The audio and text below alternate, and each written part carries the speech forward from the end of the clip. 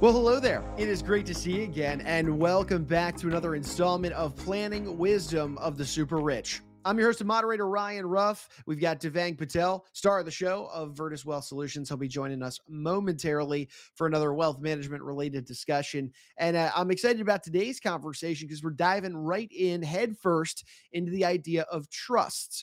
Now, if you are a frequent listener or viewer of our show, you know that we've covered trust in the past, but we're taking a very different and a very particular angle at trusts today. Hear me out.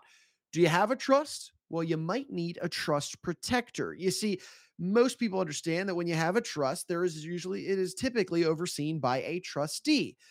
But is there anyone who's keeping an eye on the trustee to make sure that he or she is not exploiting you or the trust in any way, shape, or form? That's really the essence of our conversation today. So, that being said, let's go ahead and bring out Devang Patel to get today's conversation rolling. Devang, good to see you. How you doing today? I'm doing great, Ryan. Awesome. I love to have you aboard. Hey, we've got a really cool topic that we're jumping into today. One that probably gets overlooked a decent amount, but I'm curious to get your take on that. But let's start with the obvious question, the high level question for you, Devang. Walk us through what a trust protector is. What are we dealing with here? So, Ryan, think about the basic concept of a trust. There is a grantor Mhm. who creates the trust and contributes assets to the trust. Another person or entity, the trustee, has a legal ownership and control over those assets and is responsible for distributing assets to the beneficiary of the trust. A trust protector is somebody who monitors your trustee to ensure your trust is being handled responsibly. Okay, Devang. So now could you walk us through maybe the reasoning behind why someone would even consider enlisting someone to be a trust protector to monitor that trustee that you're to monitor the trustee who is obviously overseeing the trust that you've set up. Ryan, a trustee is a fiduciary, which means they are required to adhere to some very high standards when it comes to managing a trust. Among them, the trustee is morally and legally obligated to adhere to the dictates of the trust the grantor created. While most trustees generally meet their fiduciary duties, there is always the possibility that they will not. And in reality, trustees do sometimes fail to uphold their moral and legal end of the deal. There have been situations where trustees have embezzled funds from the trust. There are civil and criminal penalties for doing that, of course, but they may not be able to help the beneficiaries once the money has been spent. So it is often wise not to unconditionally just trust your trustee. Sure. And Devang, for a reminder for our audience, I mean, these are the types of conversations that you're having with your clients at Virtus Wealth Solutions on a regular basis. And in having some of these conversations with clients, Devang, do you find that grantors or their families realize that this is even something they need to be on guard for this? Absolutely. The good news is that it's very rare to see a trustee loot a trust for, say, millions of dollars and run off to an exotic location like the Bahamas or someplace else. But a more common problem than embezzlement, and one that is generally not thought through by affluent families that we find who have a trust, is exploitation, which can work like this. Number one, trustees that are responsible for investments in the trust need to hire money managers. Number two, instead of selecting investment professionals based on their capabilities and track records, what we find is some connivingly trustees may hire based on the amount of additional trust business that this investment advisors might send their way. The more business the trustee receives, the more assets the investment advisor gets to manage. Now, technically, there is absolutely nothing wrong with using investment advisors who refer business. If that is, the investment advisors themselves act as fiduciaries and make decisions which are in the best interest of the beneficiaries of the trust. If that's not the case, though, the trustee is not living up to their fiduciary responsibilities. Okay. All right. So that's a good one to keep in mind there. Devang, anything else somebody should be on the lookout for when it comes to their trustees overall? Another example that we have seen is that the trustee can also legitimately generate fees that the trust then reimburses back to them. A trustee, for example, could create or encourage conflict between multiple beneficiaries of a trust, which results in litigation that will drain the trust while enriching lawyers. This is nefarious but not necessarily illegal course of action. And keep in mind, Ryan, that the risk posed by trustees aren't limited to criminal or immoral acts. For example, trustees can get wrapped up in their own problems that cause them to fail or be good fiduciaries. One thing that recently came up during pandemic is a trustee developed a drinking problem, actually a serious drinking problem, and ended up making bad decisions about the trust. So although the trustee was not being malicious in that case, he or she isn't fulfilling the responsibilities and duties of the job. Sure. All right. So, Devang, given these different levels of exposure and reasoning behind why somebody should be keeping an eye on their trustee, let's get into how the trust protector does their job. Walk us through how a trust protector really does monitor a trustee to ensure that they are, consistently acting as a true fiduciary. A reputable trust protector, Ryan, will periodically look over the shoulders of the trustee, reviewing Hmm. recent developments and actions taken, as well as the performance of the investment advisors managing the assets. The trust protector can also go one step further by having the trust and assets in it stress tested, just like an individual family would, an evaluation process in which the goals of the beneficiaries are matched up with the current scenarios to determine whether everything is on track. One thing we found was the parents had done a trust for one of our clients and left money around like 45 years back.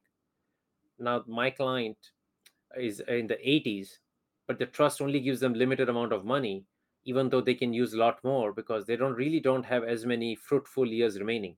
But the trustee had never taken that into mind. So the trust protector would be able to look in those scenarios. Sometimes the trust protector is also made responsible for arranging for the stress test. At other Hmm. times, different professionals are used and the results are provided to the trust protectors. The trust protector then uses the results of the stress test to decide whether the trustee is fulfilling his or her responsibilities or not.